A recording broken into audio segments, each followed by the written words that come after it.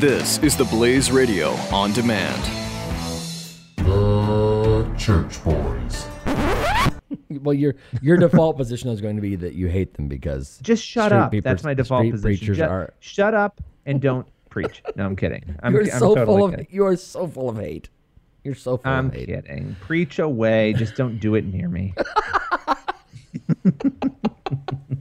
Shut up, he explained. All right, so that was like the Dixie Chick. Shut up and don't preach. So that was the Laura Ingraham book, right? The Shut Up and Sing book that she wrote. I don't know because the idea pick good books. I'm kidding. Well, the company I worked for published it.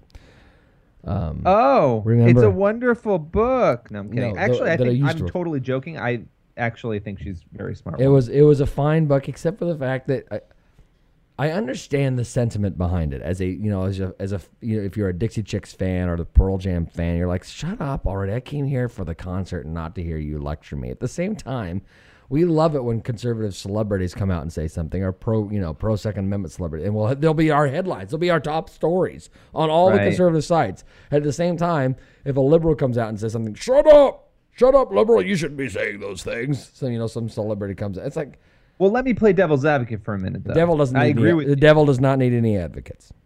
Well, on this show, he does. And look, I don't like it at all. I actually think it's annoying when celebrities give their opinion. I think the problem with liberal celebrities is that they so dominate. There's not even an equal time for different perspectives in Hollywood at all, that it becomes so annoying because you can't escape it. It's like when 9 out of 10 of these idiots are saying the same stupid, idiotic, uninformed thing, it becomes frustrating. So I think that's why conservatives have that double standard, I think, where they're sort of like, thank you, Melissa Joan Hart, for being a Republican, but then you hate the Democrat because there's just so many. It's like if it were 50-50, it would be fine, but they're influencing people with their stupidity and freak showedness.